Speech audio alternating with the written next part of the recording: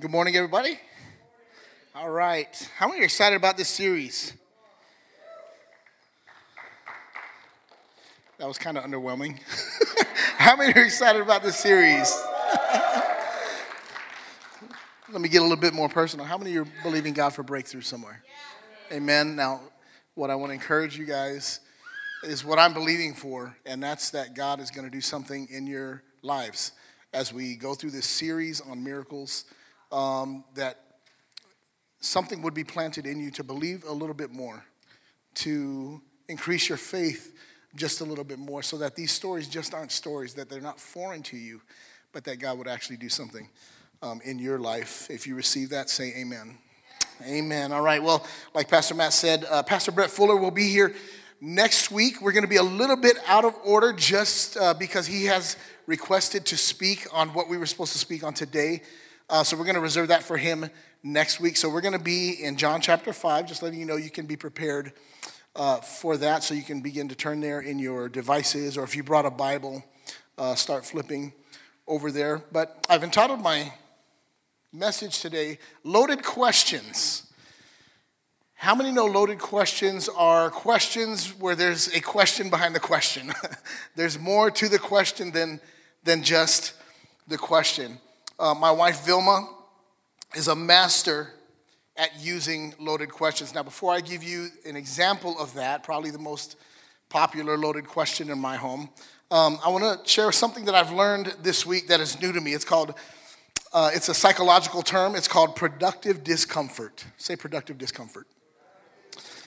It's the awareness that some discomfort is necessary in order to grow and change. And so I can remember the words of my football coach. He would say, okay, when you stretch just enough until it hurts, and then stretch a little more.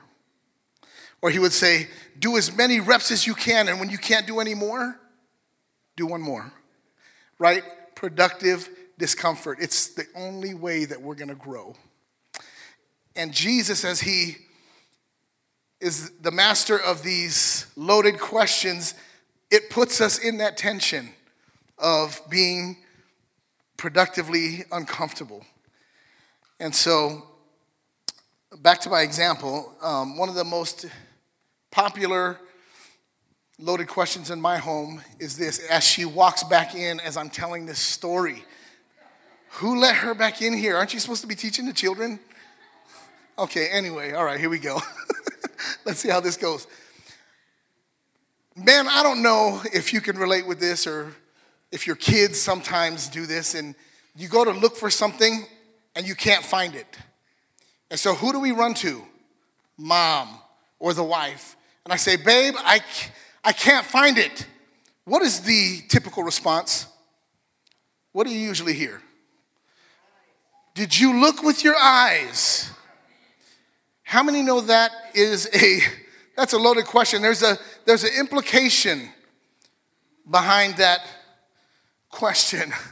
And so the deeper meaning is that I probably didn't look hard enough. Okay, and so I would love to hear some of your loaded questions in your home. But we're going to explore a particular loaded question in the text that we're going to read. But also, as I was reading, I just kind of got on this trend of finding questions that I think are going to help us today. So we're going to read the entirety of our text, and then I'm going to show you a video. It's going to add some cinematography to what we read. So let's jump right in. In John chapter 5, verse 2, we'll start there. It says, now there is in Jerusalem by the sheep gate a pool in Aramaic called Bethesda, which has 5 roofed colonnades. In these lay a multitude of invalids, blind, lame, and paralyzed, waiting for the moving of the water. I'm going to read a verse that may not be in your Bible if you're reading. It says, for an angel of the Lord went down at certain seasons into the pool and stirred the water. Whoever stepped in first after the stirring of the water was healed of whatever disease he had. One man was there who had been an invalid for 38 years. Say 38 years. And when Jesus saw him lying there, and knew that he had already been there a long time, he said to him, do you want to be healed? There's our first loaded question. Do you want to be healed. And the sick man answered him, Sir, I have no one to put me into the pool when the water is stirred up. And while I'm going, another steps down before me. Jesus said to him, Get up, take up your bed, and walk. And at once the man was healed, and he took up his bed and walked. Now that day was the Sabbath, so the Jews said to the man who had been healed, It is the Sabbath, it is not lawful for you to take up your bed, which was really just a mat. But he answered them, The man who healed me, that man said to me, Take up your bed and walk. And they asked him, Who is this man that said to you, Take up your bed and walk? Now the man who had been healed did not know who it was, for Jesus had withdrawn, as there was a crowd in the place. Afterward, Jesus found him in the temple, and he said to him, See, you are well. Sin no more, that nothing worse may happen to you.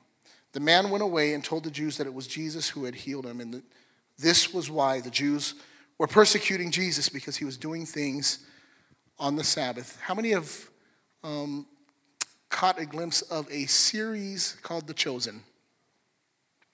I'm going to show you a clip of this scene. I think the directors do an incredible job. We're on season 3.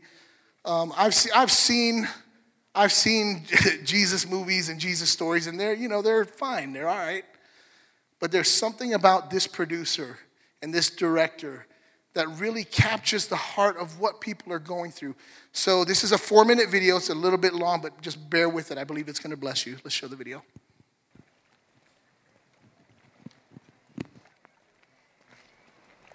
Shalom. Me?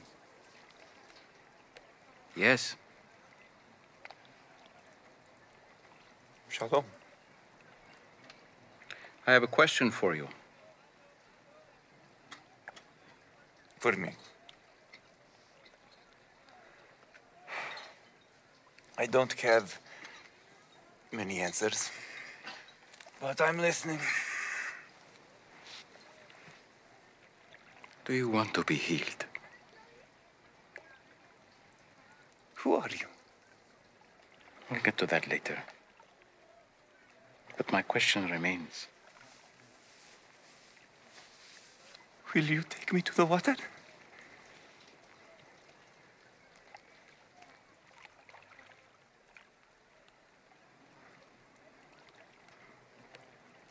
Look, I'm having a really bad day. You've been having a bad day for a long time.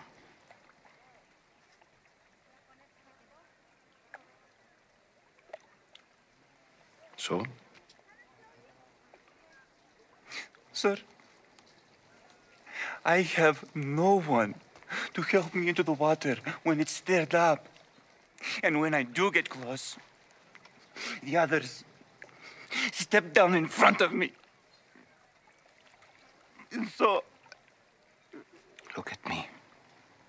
Look at me. That's not what I asked. I'm not asking you about who's helping you, or who's not helping, or who's getting in your way. I'm asking about you.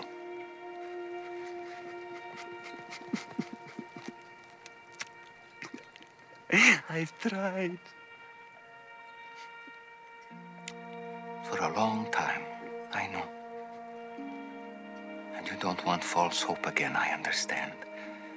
But this pool, it has nothing for you. It means nothing. And you know it. But you're still here. Why?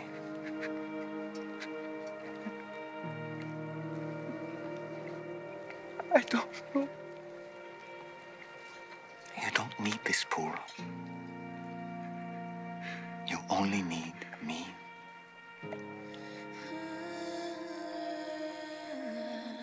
So, do you want to be healed?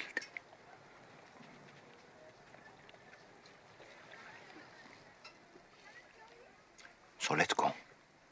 Get up, pick up your mat, and walk.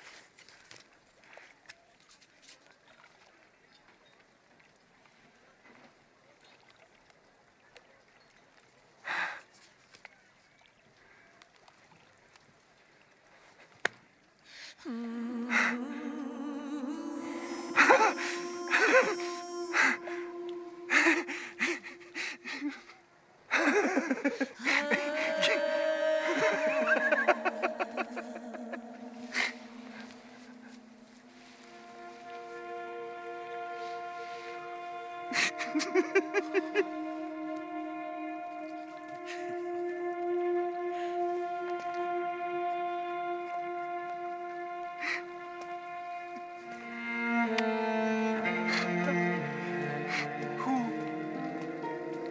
free to walk, like he said.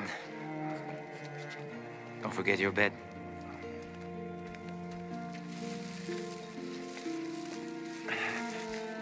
Why does this matter?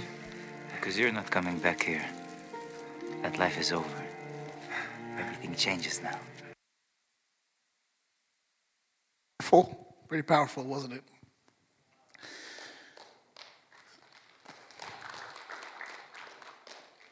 "38 years is a long time to be waiting and believing in God for something." And so I think what I'll tell us is what I shared with our huddle group before we start in the service, and that's that we can't really relate to the story because in our own eyes we're not crippled and we're not healed. We're not crippled and we're not believing maybe specifically, for that. We're not lame. We haven't maybe been waiting that long, but really this is a picture of us. We're going to talk about how. So the setting is a place called the Pool of Bethesda. About a year ago, God was calling. What are you trying to tell me, Lord? Okay. But about a year ago, I was able to go to Israel. It was a dream of a lifetime trip. And so we were able to go to the Pool of Bethesda. This is, I took this with my camera. I tried to get an angle to give an idea of what the city looks like. It's still a functioning city. People still live there. Just around the outside, there are still businesses that operate. This has been going on since the time of Jesus. And so, what I want you to notice is really how deep this pool is. They say it's close to 50 feet deep. The way it was designed was near a dam. The dam would feed the water. There were cisterns around the top that would also feed the water. But another thing that happened is that water would funnel through the rocks into the water, and then it would create bubbles. And so the verse that I read you, that verse 4 that sometimes isn't in the modern translations of the Bible, the reason why it's not there is because as they find more manuscripts, they're finding that is not there. And so that could have been notes that a scribe, remember there was no Xerox copiers back then, right? No word processors, and so everything had to be copied by hand, and that somebody probably took notes because at that time they believed, there was a legend, it was like superstition, that when the water bubbled and stirred, it must be an angel. And so it was so popular that multitudes, the Bible says, of invalids and people who needed to be healed would go here. That's how much they believed in this. And so they believe it might have been around the time of a feast. Israel is big on feasts. That's how they celebrate. But that's what would happen. The water would funnel through to the bottom of the pool and create a current. Bubbles would come up, and people thought that was an angel. And so this is where the setting takes place. The name Bethesda has a both positive and negative meaning. It means house of mercy or house of grace, but the other meaning is guilt or shame. And when you look at that movie and when you think of the guy who was lame, he experienced both mercy, but yet he was also experiencing guilt and shame from being there. And so, how many know when we encounter Jesus, we have some decisions? When we encounter Jesus, we have some decisions to make. And so I want to go right out of the gates with the first question. Do you want to be healed? Let me read it again. In verse 6, when Jesus saw him lying there, knew that he had already been there a long time, he said to him, do you want to be healed? The sick man answered him, sir, I have no one to put me into the pool when the water is stirred up, and while I'm going, another steps down before me. Do you want to be healed? How many know that's a simple question? It requires a simple answer. All it needed was a yes or a no. Just a simple reply, but the man didn't give it. He responded with defensiveness. He responded with excuses. And seriously, when you think about it, if you were in this man's situation and you had been in his shoes for 38 years and somebody asked you that question, you'd probably be like, what kind of question is that? Right? I mean, he was obviously at the pool for a reason because he believed he could be healed. That's why he was there. He couldn't get there on his own. His friends, his family had to have brought him, whether it was daily or at every festival, whatever the frequency was, he couldn't get there by himself, but he had somebody bring him. And so it's like having hope and hopelessness. It's like, there's this, dichotomy going on. There's, a situation that you don't necessarily like, but sometimes you kind of like it at the same time. And so you may live in a situation for so long that all of a sudden it becomes normal. And when something becomes normal, we tend to just accept it. And I believe that this is what was going on with this guy. So when Jesus asked that question, remember, a loaded question is a question behind a question. There's more to the question than just the question. So what was Jesus getting at when he asked this question? I believe he was getting at more than the physical problem, which is what we usually look for, as this man does. I believe Jesus was getting at this man's soul when he asked that question. And so we all have our challenges. I'm too fat. I'm too skinny. I'm too tall. I'm too short. Then we get older. I don't have enough money, right? I'm not qualified enough. Oh, man, I applied for that job. I'm overqualified, right? And it just goes on and on and on. Maybe it's more serious things, and maybe it's has to do with baggage. I was abused. I was abandoned. Nobody cares about me. And these are valid things. We experience this. We say things like, oh, my condition, my sickness, my anxiety, my. Why do we speak as if we own it? And that's how normal these things can become.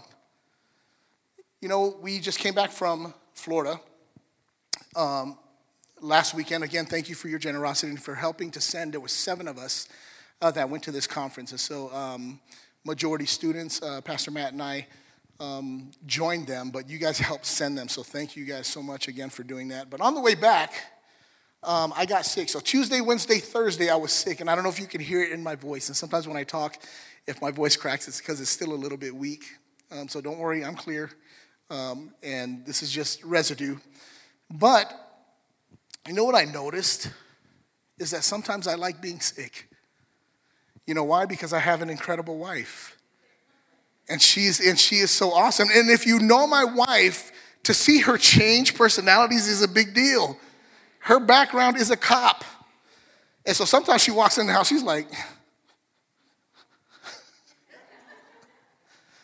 right? And she walks in, me and the boys are like, but when I get sick,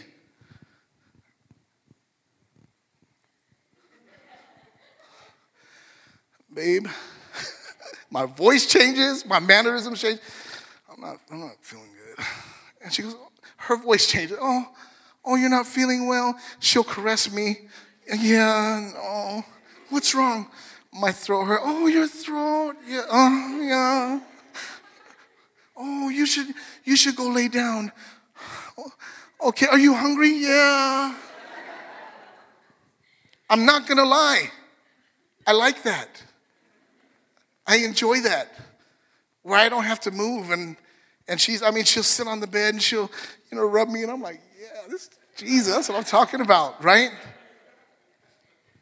In the same way, in our life, sometimes we can become like this. It becomes so normal that it becomes a part of us and it's hard to separate, and we even identify with it. We introduce ourselves as if it's part of us. Oh yeah, I experienced that too. Matter of fact, and it's like we up it from whoever we're talking to. And I believe that this is what this man was going through. He does this in verse 7. He avoids giving an answer, and instead he offers excuses. In verse 7 he says, "Sir, I have no one to put me in the going," another steps down before me.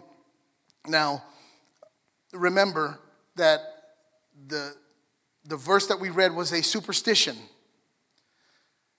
It's probably Safe to say it wasn't an angel stirring up the water.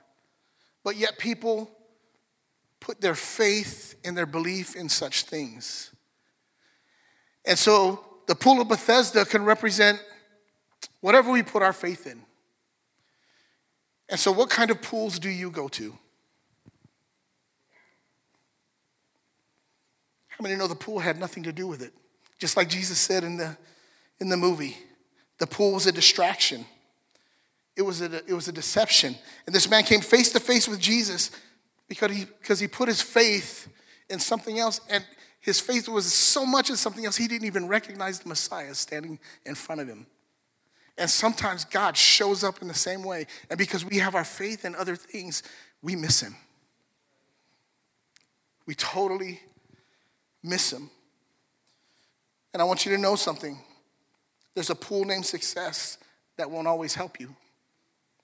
There's a pool called superstition, new age, whatever you want to call it, crystals, whatever, tarot. It'll deceive you. There are pools that take the form of substances that'll make you feel real good in the beginning, but make you feel like trash at the end. There are a bunch of pools with different names like Camilla or Charlotte or Gianna. Or maybe more masculine names like Levi or Mateo. And they'll steal your heart only to shatter it later. What pools do we go to? What pools do we believe in? I forgot one. There's a pool called religion. And it will not save you. How many are feeling that productive discomfort at this moment right now? Here's the crazy thing. The irony of this story is that man is us. That man is us. We've exchanged our Creator for his created things. We've exchanged the giver for his gifts. We prayed this morning in our prayer meeting that we wouldn't look to the things that God's hand provides, but we'd find him first. We'd look for his heart first. Because in that way, we won't miss him the way this man did. Let's go back to verse 9, because this is the best part of the story. Verse 9 says, "Get up, take up your bed, and walk." And at once the man was healed. He took up his bed and he walked. And so the Jews said to the man who had been healed, "It's the Sabbath. It's not lawful for you to take up your bed, take up your mat." But he answered them, "The man who healed me, that man said to me, 'Take up your bed and walk.'" And that leads to the second question. They asked, "Who is this man?" Who is this man? How many know that's a question you and I have to answer every single day? Who is Jesus to you? In Matthew, he's talking to his disciples who had been walking with him for quite a while. And Jesus said, "Who do they say I am?" "Oh, some say Elijah. Oh, some say John the Baptist." And then he kind of dials it in a little bit closer. He says, "What about you? We know each other really well. Who do you say that I am?" How many know there's only one right answer? If he's the Messiah, then he's your Savior and, say and Lord. So they asked him, "Who's this man who said to you, 'Take up your bed and walk'?" The man who had been healed did not know who it was. Remember, he missed it. For Jesus had withdrawn as there was a crowd in the place. This is a perpetual question. It will never go away until we actually cross over into heaven. So we see a couple of occasions that when the man was healed, he didn't recognize Jesus. In verse 7, he even called him sir. He called Jesus sir, didn't know it was him. And remember, at this time, Jesus had just kind of begun his ministry. And so he wasn't very well known, although there was some clamoring going on. There were some ripples going across. And then when the guards asked him, "Who told you to pick up your mat?" he says that he didn't know Jesus. The only thing he did know for sure is that the one who gave him the order, and the man who gave him the order, he had to be obedient to. And it wasn't until then that he received his miracle. And I believe that some of you are one obedient choice away from your miracle. So sometimes Jesus comes to us even before we know him. Even before we recognize him, his grace and his mercy is working on our behalf, because that's the kind of God that he is. And we always say, I found Jesus, but that's not accurate, because Jesus was never lost. We were. He found us. He came to us. He pursued us. It's just like the woman at the well. Remember that story? The disciples were hiking back. And then Jesus says, you know what? You guys go eat. Go find some lunch. I'm going this way. And they're like, wait a minute, Jesus, that's Samaria. That's the other side of the tracks. That's the south side. We don't go there. That's east side. You know what I'm saying? That's Jesus. We don't go through those neighborhoods. And Jesus said, go eat. And you know why I believe he did that? Because I don't think they were ready. Because he was going to another race, another group of people. 800 years of prejudice represented in that trip. And he purposely went to find one person, the woman at the well. And he revealed himself to her. There was a revival in that town. God can do amazing things through one person when he reveals himself and we obey him. Amen. And so the man wasn't even looking for Jesus. Jesus sought him out. And think about this. Why did Jesus choose this man of all? You saw in the movie, there was others there who were waiting for a miracle, waiting to be healed. So why this guy? Notice that he did not have great faith. He wasn't living for God. He didn't live an exemplary life. Okay, there wasn't anything real special about him. Matter of fact, he was far from God. And he came to him. And he received from him. So it makes me wonder what our problem is when we're believing God for something and we follow him. If God can have mercy on who he has mercy, who he chooses sovereignly, out of compassion, and he chooses somebody who's not even, I want you guys to start believing for miracles. Amen? John 15 says, we didn't choose him. He chose us to bear fruit. Ephesians 1 says he chose us before the foundations of the world to be holy and to be blameless. This man's healing and salvation had nothing to do with him. It had everything to do with God. Matthew 16, he asked the disciples again, who do you say that I am? And Peter got it right, and he said, you didn't get it right because of you, but this was revealed to you, Peter. And I don't know if you noticed Peter in the movie. Peter looked kind of jacked, didn't he? Muscles and stuff. I was like, dude, I know he's a fisherman, but I don't know if fishermen look like that. Anyway, will you respond in obedience? It doesn't mean like Jesus was revealing himself, but that's exactly what was happening when they ran into each other at the temple, because it doesn't look like that. But the fact that Jesus saw him again in the temple, they ran into each other. Remember, he picked up his mat and walked. That mat represents your past life. I like the way, again, the director did it. He said, don't forget your mat. Don't forget your bed. He picks it up and he goes, why is this important? He says, you know what? Because you're not going to need that anymore. That mat, when that man was on there, he picked it up. You know what that meant? That no longer was his problems carrying him. But now he's in control of them because of what Jesus did. I believe God wants us to pick up our mat today. And so when he saw him in the temple again, he says, see, you're healed. In other versions, it says you're whole. And he sees him and he says, think about it, only the Messiah would say something like that. You see, you're healed. Your sins are forgiven. You're good. Who else would say that? We don't have the authority to do that. We don't forgive. We don't have the authority to pardon sins the way Jesus does. And so by saying that, even though the man didn't realize it and it may not look like it from the scriptures, that was Jesus revealing himself, saying, yeah, I'm the Messiah. You're good now. It was a revealing.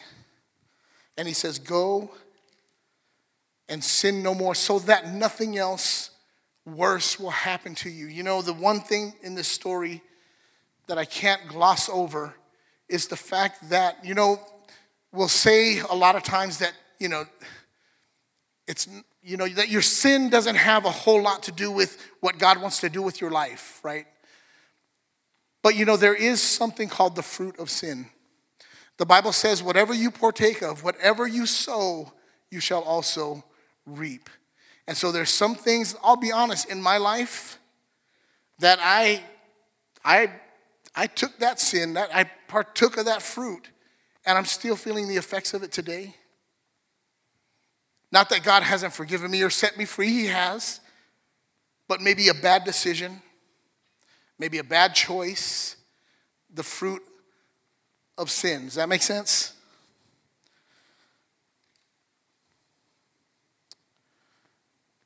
Jesus says, go and sin no more. This is a picture of lordship. Go and sin no more. Go and you're forgiven, follow me. Be obedient now so that nothing else worse happens to you. If you follow me, if you leave that old life behind, I've got good things for you. Just trust me. Just follow. Leave that, just come on. And that's what he said. Go and sin no more. Do what I say. Follow me. But Lord means boss.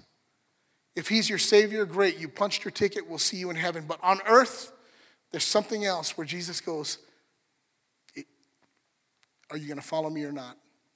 Do you want your blessing or not? Do you want your healing or not? Do you want your miracle or not? Because this is the way, if that's what you want. If you want the good life, if you want the abundant life, follow me. That's the only way we're going to get it. I love it in the clip. He says, will you take me to the pool? Will you carry me there? And he says, you don't need the pool. You only need me. Jesus says, I'm the way, the truth, and the life. There is no other. There is no other. Or you can return, this is the alternative. You can return to your old way. You can return to your old life. You can go back into bondage like he said. Go and sin no more so that nothing else worse happens to you. We don't have time to go into this, but there's a principle where, I don't know if you remember the scripture where Jesus delivers a man from demons. And then he says, you know what? Make sure those demons don't come back, because if they do, they're going to find the house swept clean. And he'll bring 7 others worse. That's a whole nother script. You know what? I'm not even going to go there. That's a whole nother message. But I'll just say this, and that's that there have been times where I've seen people get free from something and then return to it, and it's literally 7 times worse when they start to dabble again. Last question. Who will you tell? Verse 14, after Jesus found him in the temple, he said to him, see, you're well, sin no more, that nothing else worse may happen to you. The man went away and told the Jews that it was Jesus who had healed him.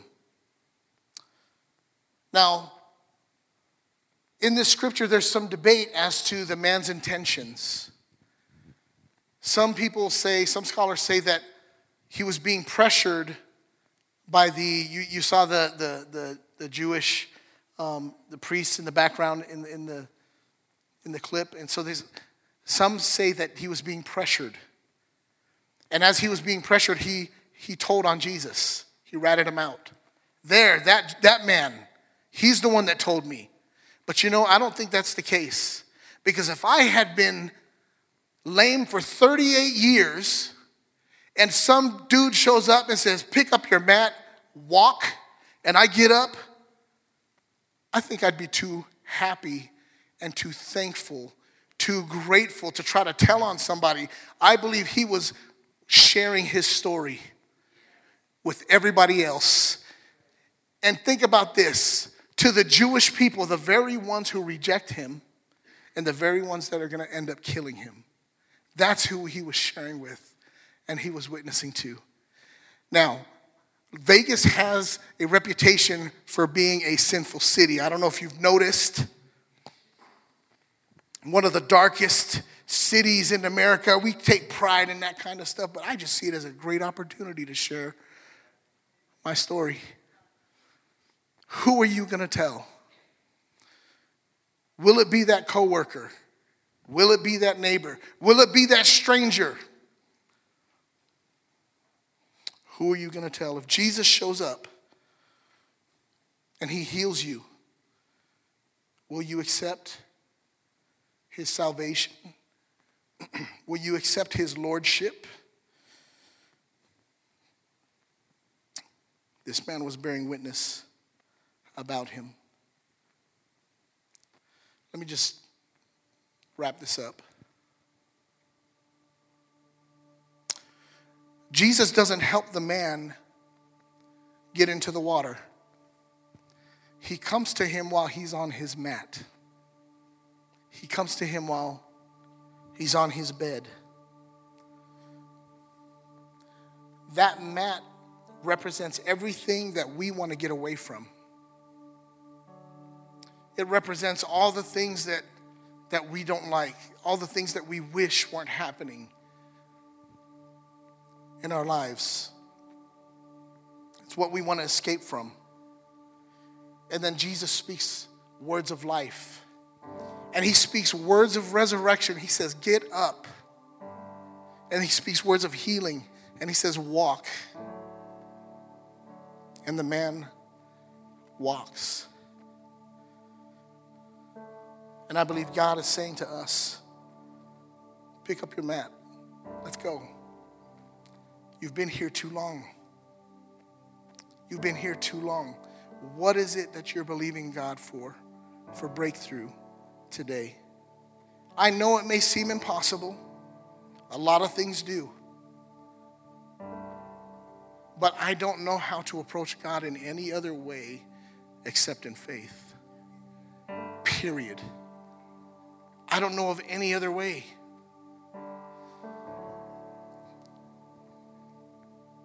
The man doesn't leave his mat behind.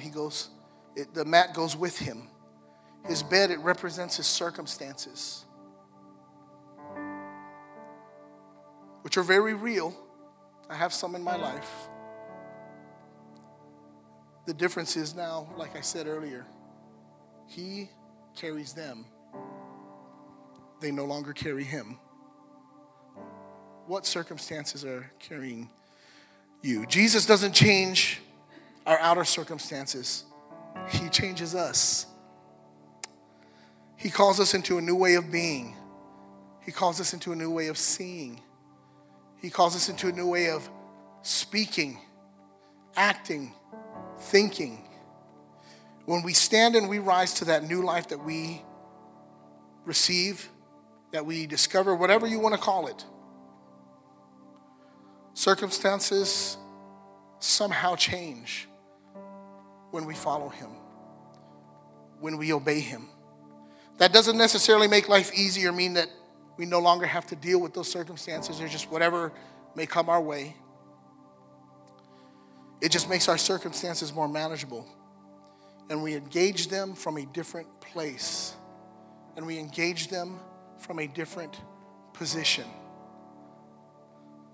The pool of Bethesda, when you follow God, is drained of its power.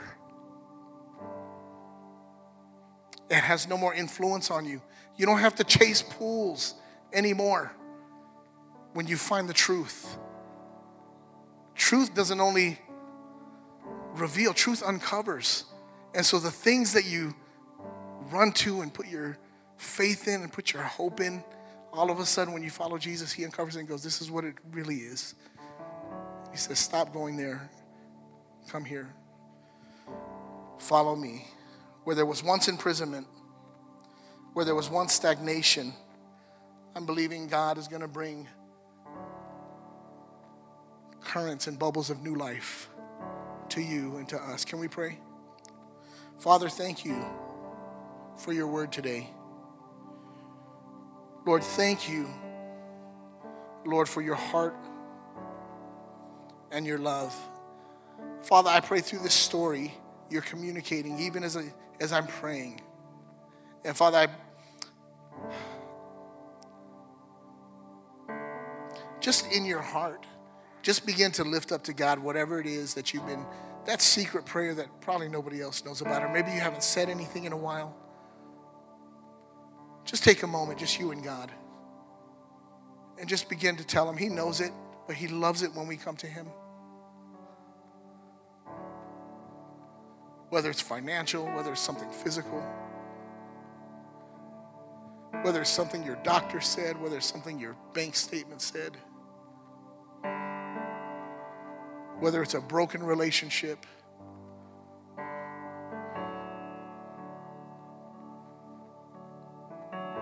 We come to you, God. Forgive us for going to different pools. Forgive us for looking for bubbles somewhere else. We don't need pools, we need you. And God, I just pray that people today here in this sanctuary, Lord, in your compassion and in your sovereignty, that you would bring breakthrough to them. You would bring healing to them. You would bring release to them. I pray this in Jesus' name. Amen.